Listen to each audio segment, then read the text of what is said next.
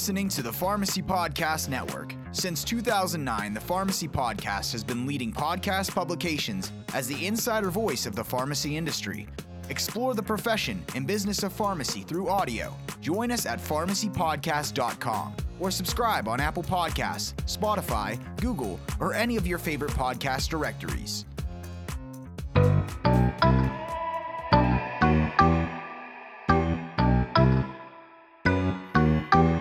Hey everyone, today's interview is going to be really fun because we're going to talk about something that, quite honestly, I have a blind spot for. I think something I know very little about.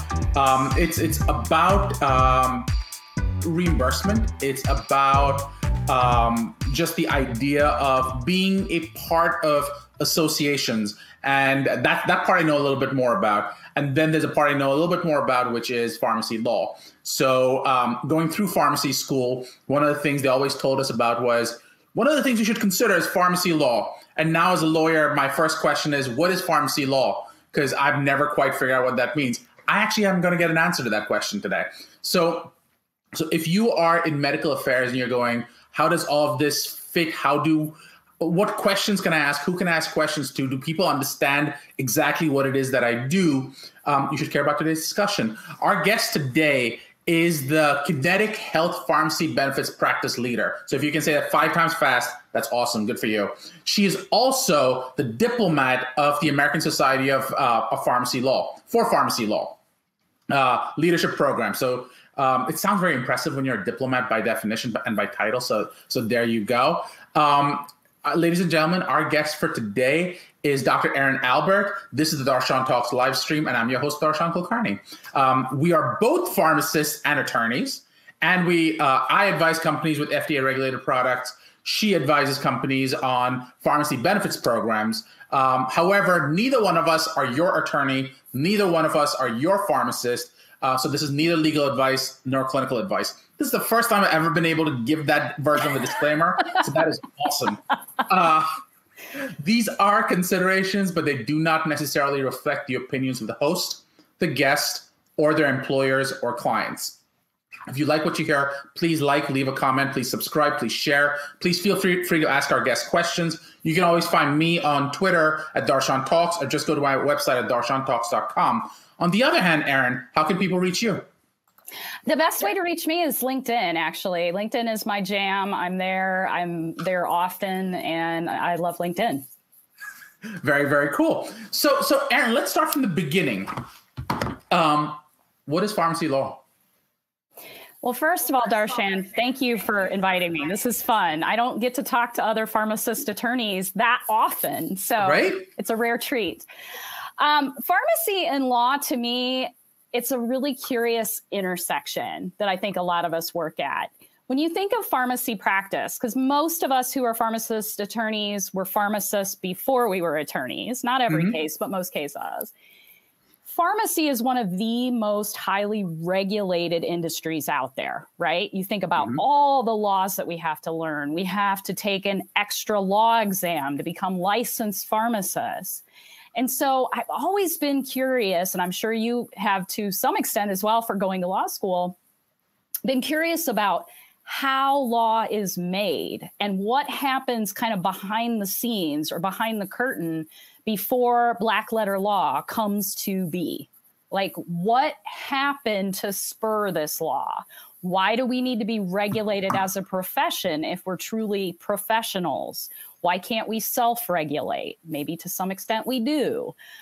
So I have always been fascinated about this intersection. And, when I went to law school, it was later in my career. And what was happening at the time was the Affordable Care Act was rolling out.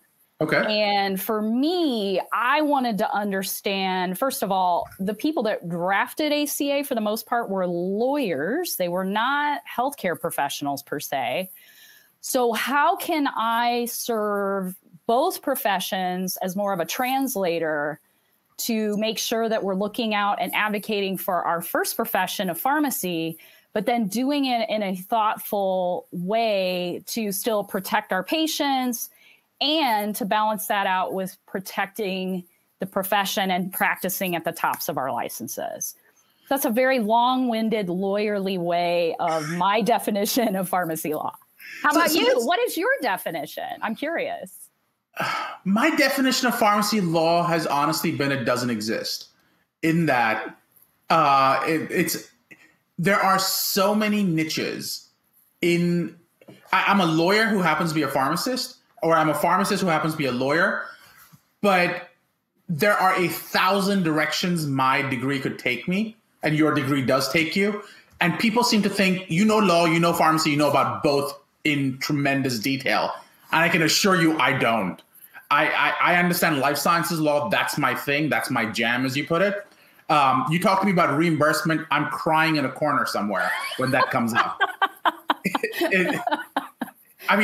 My knowledge of reimbursement is primarily limited to the idea that I worked as one of my rotations in a PBM, and that was interesting. I still love the fact that I did that. And I also, as a pharmacist, I got numerous rejections when I worked in retail pharmacy. Every time we put in the order, we'd get rejections, and I never quite understood why, which is why I did that rotation. That was my knowledge base. Having said that, I'll end up writing a book chapter on it, which is bizarre to me. But let's ignore that part of it. But my point is, pharmacy law to me, it has always been this overarching concept that encompasses so many different things that it became semi-meaningless to me. But I think that what you're doing now is you're adding some definition to the broadness of it, and I think that's going to be helpful as we go along. It fell into the no true Scotsman fallacy for me. Have you heard of the no true Scotsman fallacy? No, like me. Okay, no, the no true Scotsman thing is when someone comes and says blah blah blah. This is what Scotsman. I do this. And you always respond with no true Scotsman would do this, because you get to choose in your head what a true Scotsman does. And that sort of makes it really difficult to pin down. And you get to exclude people based on that. So my definition has always been, I don't think there's such a thing. Let me tell you what I do, and I'll tell you what someone else does. Erin is an expert on reimbursement. Talk to her about that. In fact, right before we started, we had a very quick conversation about, would you be interested in writing this book chapter with me? And your response was, I don't do that part of reimbursement. I do this part of it, which I think is so awesome, because that's exactly how we are. We're like, we know our niche. Yes. And that's what we do. So that would be my answer. You have never received that answer before, though, based on your reaction. No, but I guess when I do get around other pharmacist attorneys through, for example, the American Society for Pharmacy Law, in the nonprofit space, we're all oftentimes talking about the law. We're not talking about ourselves and our own career development. So that's, for example, is one thing that we started at ASPL this year. I've served on the board of directors, and in 2022, I'll be serving as the president of that association. One of the things that I've asked on the podcast is, tell us about your career, because I think one of the beautiful blessings and curses of being a pharmacist attorney is that we can do anything, to your earlier point. And right. without knowing what all is available to you, I think we kind of get overwhelmed sometimes. So I kind of like to bring out that, how did you get to where you are today in your own career with other pharmacist attorneys? Because we can do so much, and because there's so many little rabbit holes that we can go down. So I love that about our intersection. Oh, I 100% love it. But I just think it's a much broader intersection than people think it is. People seem to think it's this narrow intersection of the pharmacy profession meeting the law profession as this very, very small niche. And what I've discovered, what you've discovered, is there are 1,000 points of light from it. I think that's going back to Howard Dean from like the 2009 election.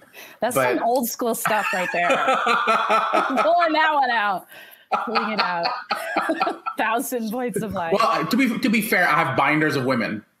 Well, there's that too. There's that. I love that we've gone down the cheesy route right now. That's awesome. But you mentioned ASPL. So talk to us a little bit about what ASPL is.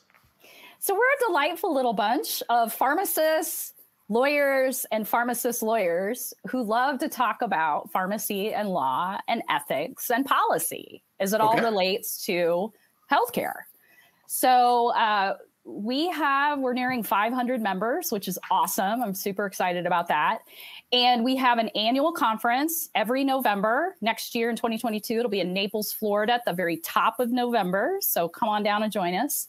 We have 2.5 days of continuing legal education as well as continuing pharmacist education. So you get dual credit while you're sitting in the room, which I love. And it's all about kind of this huge intersection to our earlier conversation. We talk about PBMs, we talk about medical drug reimbursement, we talk about federal law updates, we talk about state law updates. And if you've seen one state and their pharmacy laws, you've seen one state and their pharmacy laws, because every state is different. We have a case law update every year that is amazing. They go through kind of major cases in the space of healthcare and pharmacy law every year in the holdings. And what's the best part about that meeting is there's oftentimes lawyers in the room who worked on those cases. So we get kind of the facts, and then we get the true Hollywood story, what was going on behind the scenes with those cases. So it's one of my favorite associations. And, we're trying to do some new initiatives this year, one of them being the Diplomat of the American Society for Pharmacy Law mid-career leadership program. And we have until the end of the year, you sign up as an ASPL member. It's a 1-year longitudinal leadership experience for mid-career pharmacists, lawyers, and pharmacist lawyers who want to really bone up on their leadership skills. Because let's face it, the pandemic has happened. I think the definition of leadership has changed somewhat. The skills that you need to be a good leader are somewhat changing. I mean, we talk about empathy and a lot of things that, diversity, inclusion, belonging, things that, frankly, we didn't get in pharmacy school or law school for that matter. So I'm very passionate about this Diplomat program particularly for people in the middle of our careers, like you and me. We're not at the end of our career. We're not talking about retirement per se, and we're not at the beginning of our career where we're trying to figure out what we want to be when we grow up. We've just realized we don't want to grow up because it's a scam, right? But we need to kind of polish our leadership skills. So the ASPL has really put this year-long leadership program together to kind of mash up some mentoring aspects, to learn from the thought leaders in the space of pharmacy and law, and then work on a year-long project that culminates at our Naples, Florida fall conference in 2022. So that's interesting to me. So how do you define mid-career? Because you were very kind in including me in that. And I can't tell if I'm deserving of a mid-career title. I feel old as dirt now. So I'm just curious how you define mid-career. Yeah. So our definition is anyone who is 5 to 7 years in with either profession. So you've got your groove on, you're well-established in your day job role, but you're looking for something else beyond that. And it could be, for example, even a pharmacist who has passion for ethics or law, who's thinking about going to law school. This would be a huge opportunity for them to learn and polish their leadership skills prior to even going to law school, getting around pharmacist attorneys who may guide them one way or the other into law school or not. So when you look at the breakdown of the association, is it primarily pharmacists, primarily lawyers, or primarily pharmacist lawyers? It's really interesting. We did a survey last year, and it was about a third. It was a mix. Oh, believe it or not. Yeah. I'm surprised and impressed by that. Yeah. So how old is the association, by the way? We started in the late 70s, early 80s. So I think we're kind of midlife, maybe 30s to 40s, somewhere in there. Yeah, it was founded by Joe Fink, Professor Joe Fink at the University of Kentucky, who happens to be one of my pharmacy law mentors. And he got a group of folks together at an annual American Pharmacists Association meeting, I think in Chicago way back in the day. And that's where ASPL was born. And 30 plus years later, here we are talking about all these amazing opportunities. We've got a retiree membership group now. We've got early career professionals. We have scholarships for pharmacy students who want to go on to law school. I mean, we've got a variety of ways to get involved. Committees right now, we've got a handful of committees that we're looking for folks in 2022, members to join and participate. And we have a podcast now. So a great newsletter that comes out every other month that's just jam-packed full of actual cases and legal issues that are going on in the pharmacy law space. So let's talk about the actual issue that's popping out for everyone right now. And I'm going to refer to Blair when I talk about this, but pizza's not enough. What has there been a discussion at the ASPL level on pharmacy work burdens? I don't know the way to phrase that is just the burden of being a pharmacist to the extent we consider it a burden, but yeah. We did have a little bit of discussion this year at our fall conference in November around the state regulatory legal update. I asked, kind of the burning question about, and it was in the federal legal session as well, a little bit about, the fact that we're trying to push for provider status for pharmacists. A lot of people don't even know that pharmacists under the eyes of the Social Security Act and federal law were not considered healthcare providers, which is just insanity to me.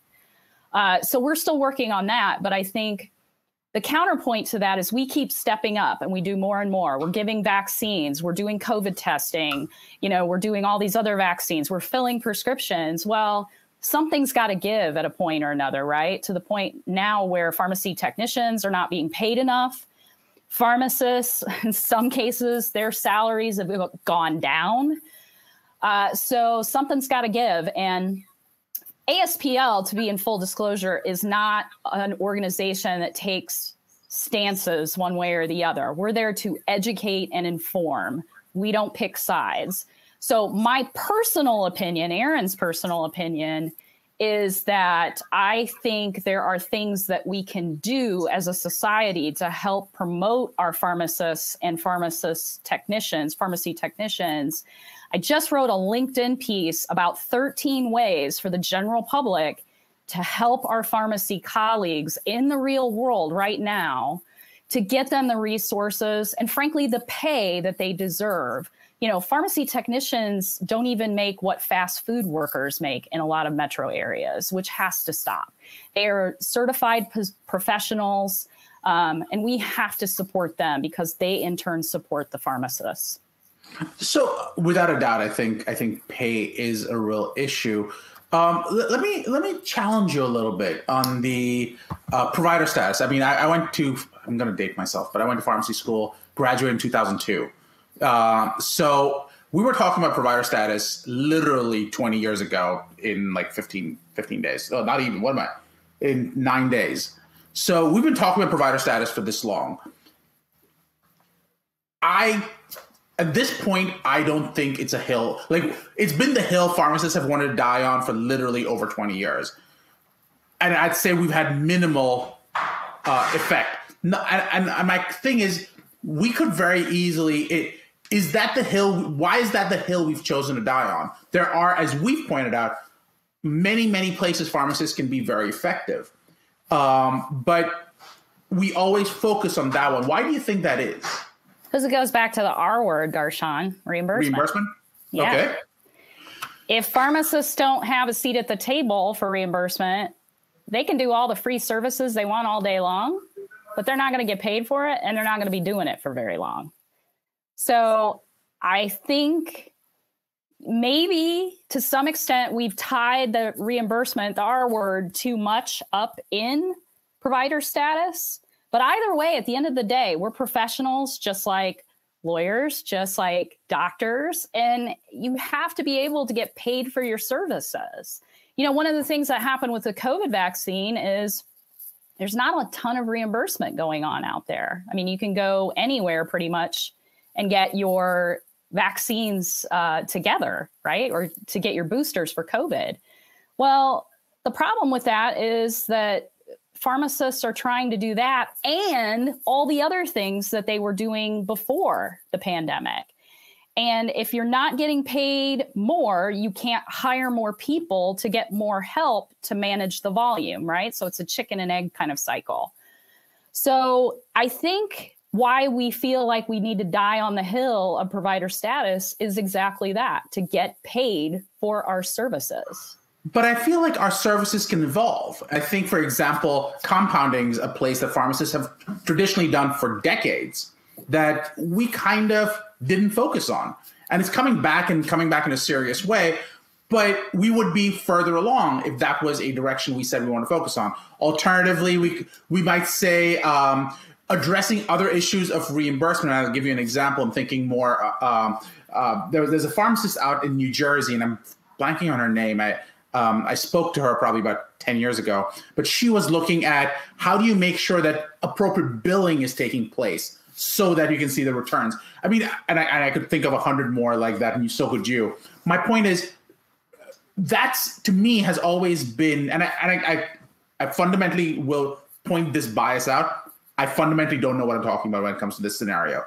I believe that it's just been a huge distraction from my perspective. Like industry, I think medical affairs and pharmacovigilance, et cetera, are great places for pharmacists to be. But we've said all of our resources from all of our organizations are going to go down this path because a certain population wants that reimbursement part. And I take it one step further. The part that I struggle with is this idea that physicians and NPs and PAs who do have provider status really hate getting paid by Medicare and Medicaid. So the question is, yes, let's assume we do get provider status. Do we really want that reimbursement?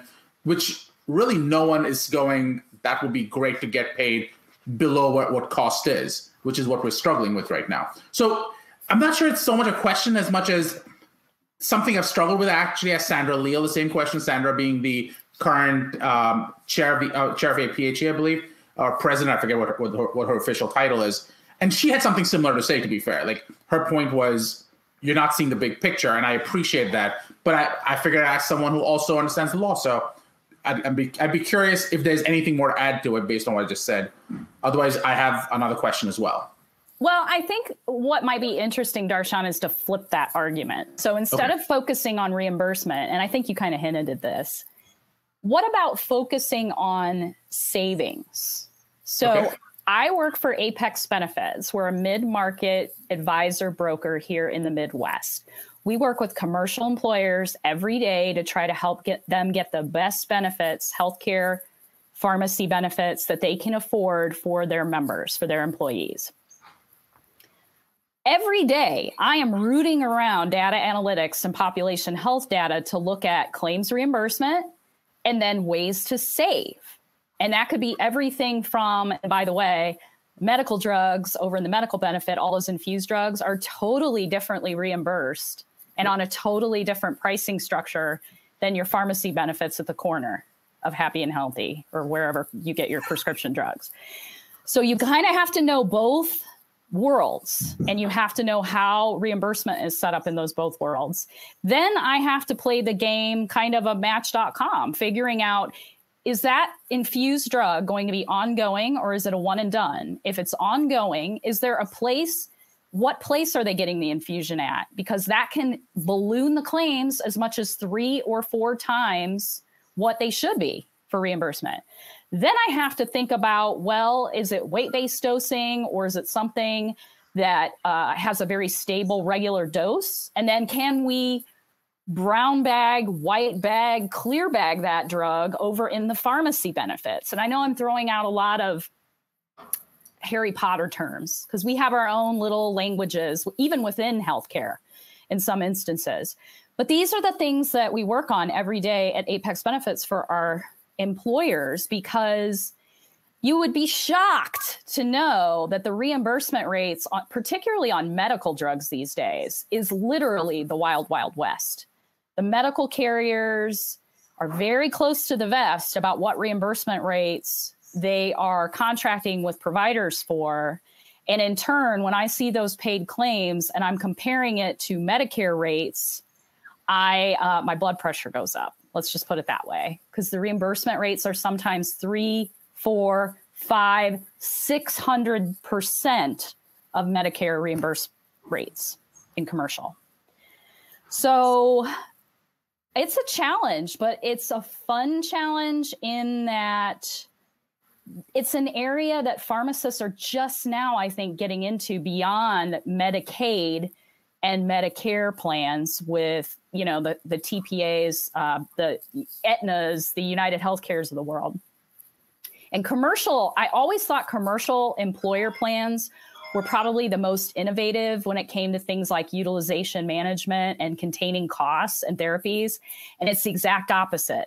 Medicare and Medicaid are actually the most innovative when it comes to utilization management. And commercial plans, some of them don't even have like step therapy on them or prior authorization, which is baffling to me. So that's just one example that I think where pharmacists are bringing their value. Instead of talking about how much revenue we're generating, I think we need to sometimes flip the argument and talk about how much cost savings we can drive.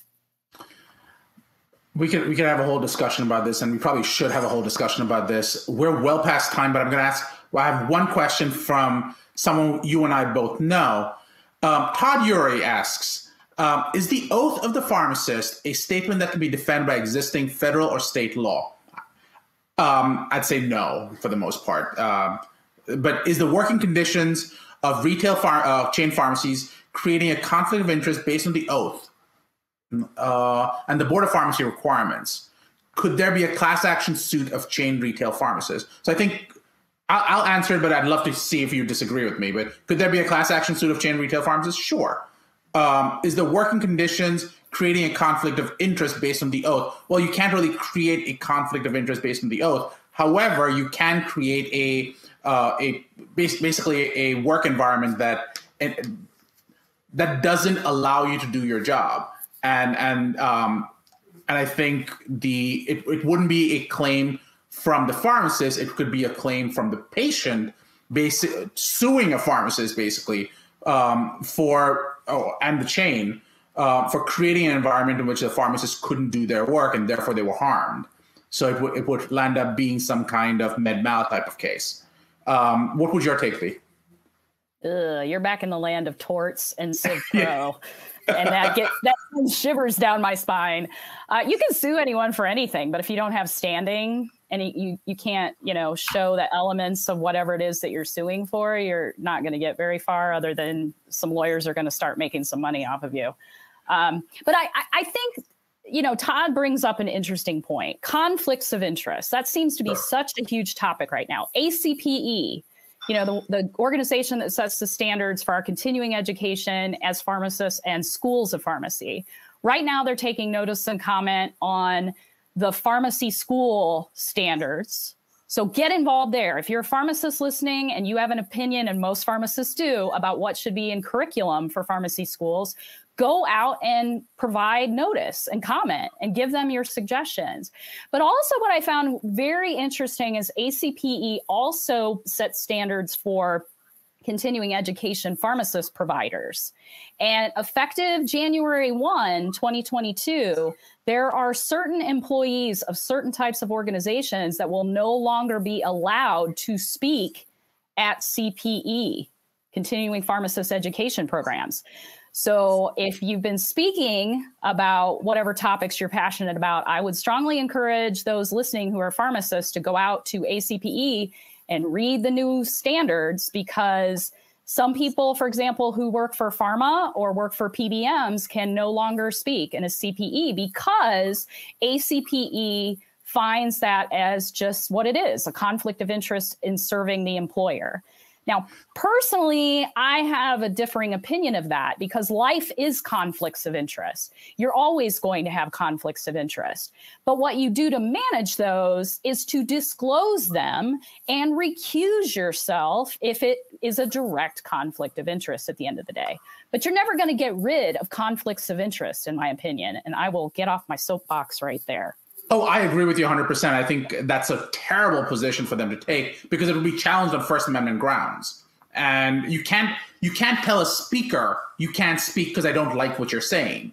What you can do is you can actually say that either you have to balance it out, which is fair, or it has to meet the standard of truthful and not misleading, which courts have consistently come out and said that you have to anyways. So I think that's a problematic position for sure. I mean, I don't technically work for any pharma companies, but I feel like the idea that I would be prohibited from speaking just because I have an employer relationship with that is ridiculous, in my opinion. And when you think about PBMs, for example, Darshan, the experts in utilization management and containing costs, they're all in PBMs. So why would you prohibit them from speaking about their area of expertise? That's baffling to me. What people fail to realize with bias is that if you remove one kind of bias, you introduce another kind of bias. Yeah. So the idea that we're going to have, and I'm making this up, and I worked in a hospital pharmacy, I can say this, to assume that hospital pharmacists are unbiased is just plain wrong. They have one perspective, and a valuable perspective at that. But if you're as a hospital pharmacist, if you're completely untethered from financial realities, that does a disservice to your patients in the end. Because as a pharmacist, as a hospital pharmacist, I didn't have to look at cost. I just gave whatever was on my formulary, and I was happy to dispense it. In retail, when I worked in retail, I did 10 years of retail, and I can tell you that I was not limited to. I basically went to whatever the insurance company would allow. Having my knowledge be balanced against what realities are is incredibly valuable. So I think that is hugely problematic, and excuse my language to whoever is at ACPE who came up with this is ignorant, but that's my position on it. No one asked me. There must be more to the story. I hope there's more to the story than someone going, oh, there's bias, so we're going to just stop this. Everyone has bias. You're never going to get rid of it. It's putting a light on it and then recusing yourself, I think, is the only way to handle it. Not barring people en masse. I don't think that's appropriate, but that's just my personal opinion. Not any of my employers necessarily. This is not legal advice. This is not pharmacy advice. Do not reflect the opinion of the host, guests, or their employers necessarily. Just to be clear about all of these. But that is my opinion. I think it's ignorant and is short-sighted. And someone's going to sue them, and they probably should be sued for making such an opinion. So that's my take. Usually I do these for about 10 to 15 minutes. Well, 15, 20 minutes. We're at 32 minutes already. And we're nowhere close to really finishing. So we really should plan to have you back on, have another conversation. This was so much fun. Let's stay. I'm going to ask you a couple of questions, just so you know. I ask 5 questions to all my guests. The first question is, what is the best way for people to reach you? LinkedIn. There you go. And who are they going to look for? Erin L. Albert. Excellent. This is for people who are on the podcast and may not be looking at this visually. Sure. The second question, what would you like to ask the audience? I would love to hear about, the audience's impression of pharmacy. Are they actually seeing out, particularly in community practice right now, are they in long lines? Are they getting their vaccines there? Do they feel or do they see that their pharmacists and their pharmacy technicians are just getting burned out? I would love to know about that. I don't know that we have an automatic remedy at this point, but I would love to hear from the public and have the public's back on pharmacy right now. So I usually try to answer the first question first, just so you have at least one answer. I would say I went from getting almost no medications to becoming diabetic and needing a bunch of medications. And I see pharmacists struggling with this every single day. And that it's scary to me. I remember working in retail, like I said, for over 10 years. I loved it, to be honest. I know people would laugh at me for saying that, but I loved working in retail because I get to connect with my patients, and that was really important to me. It's been a while since I've worked. I probably worked last over 10 years ago, and a lot of things have changed in 10 years. But the point was that metrics have come in, and people are being held to those metrics, et cetera, et cetera, et cetera. It's difficult to be a retail pharmacist today.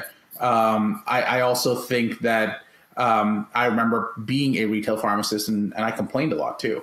So there is this is something they teach you in law school. There's your side, there's their side, and then there's reality. I don't know what reality is, but I know what I felt, and it was overwhelmed. I also know I've been in management positions, and no one's sitting, as far as I know, no one's sitting in management going, how do I screw everyone over? It's usually, yes, can I do more with less? So that's always been a question, and everyone's going to ask that question, including in our households. But I think in some ways we're losing the humanity of our profession. And I think that we need to keep an eye out for that and make sure that we are supporting our retail pharmacists, because they are, in the end, the healthcare provider outside the doctors are connecting with patients on a near daily basis. And I encourage anyone who wants to have that conversation as we continue. So to your question of how are we dealing with it, I think that there is exhaustion. I think pharmacists are quitting, but I think there's a second repercussion from all of this, which is I think the result will be more automation, more mail order, because if there is no one to work in retail, and pharmacists say we're going to walk out, which people are saying, I think that was yesterday's news. I think there was an effort to unionize in one of the pharmacies that I read on Reddit. So I know that that's happening. The downside of that is, great, you're going to do this. What happens when your job goes away? Are you ready to pivot, as you said?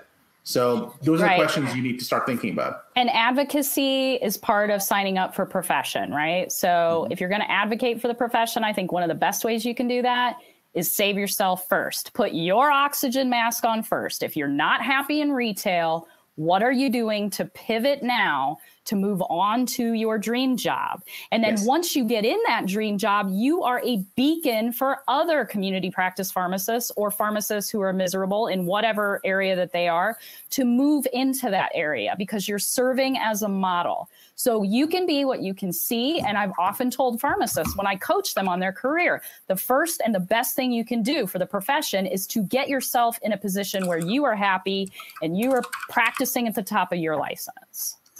And I think you're starting to see that. I think one of the things people have been talking about more and more recently is the idea of the Great Resignation and the implications of the Great Resignation, which has been a lot of people overall saying, I don't want to work for people. I want to be an entrepreneur. And you're seeing a lot more people do that, including pharmacists. So kudos to the pharmacists who've done it. And I'm encouraging other pharmacists to consider it as we continue. So that was my second question. Here is another one. What's something you learned in the last month?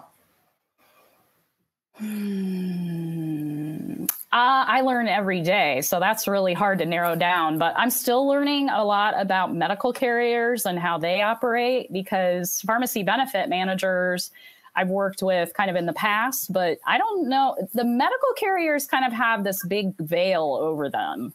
And it feels like, to me, they are kind of, at least with the drug portions, probably where PBMs were 10, 15 years ago, when there was a lot of smoke and mirrors going on. Because I think medical drug reimbursement is the wild, wild west, where PBMs used to be.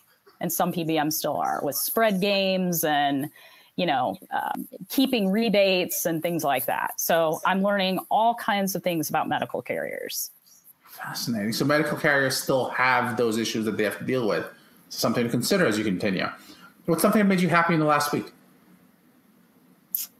Baking. I bake for the holidays with my family and my friends. So we had our annual bake off. So I love that. It's probably going back to my compounding days in retail.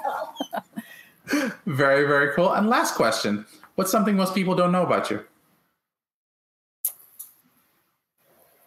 I have the podcast. I have my own podcast, the Edutainer podcast, and I'm on break right now between seasons, but I'm really kind of a book nerd, and I just love to share with others kind of my own learning journeys. And part of that, is the podcast. So I would encourage everyone to check out my podcast. And usually I'm sharing my kind of mental book reads and things like that with my audience through that channel. So first of all, what's the name of the podcast again? It's called The Edutainer. So we focus on the intersection again of education and entertainment. So, and where can it be found? You can find it on all podcast channels, Apple, Spotify, Anchor. They're all there. Very cool. So very, very excited. You should check out The Edutainer for sure. And again, to remind other people, what's the best way for people to reach you? LinkedIn. I'm Erin L. Albert at LinkedIn. You can't miss me there. I've got all kinds of resources on my, page. I just blogged again, as we discussed earlier, about how the lay public can help our pharmacists and pharmacy technicians. I would encourage you to go read that and then help any way that you can. Awesome. Erin, thank you so much for coming on. So excited to have you. And stay tuned. We'll hopefully have Erin on again sometime. I would love that. Thank you, Darshan, for the opportunity. Take care.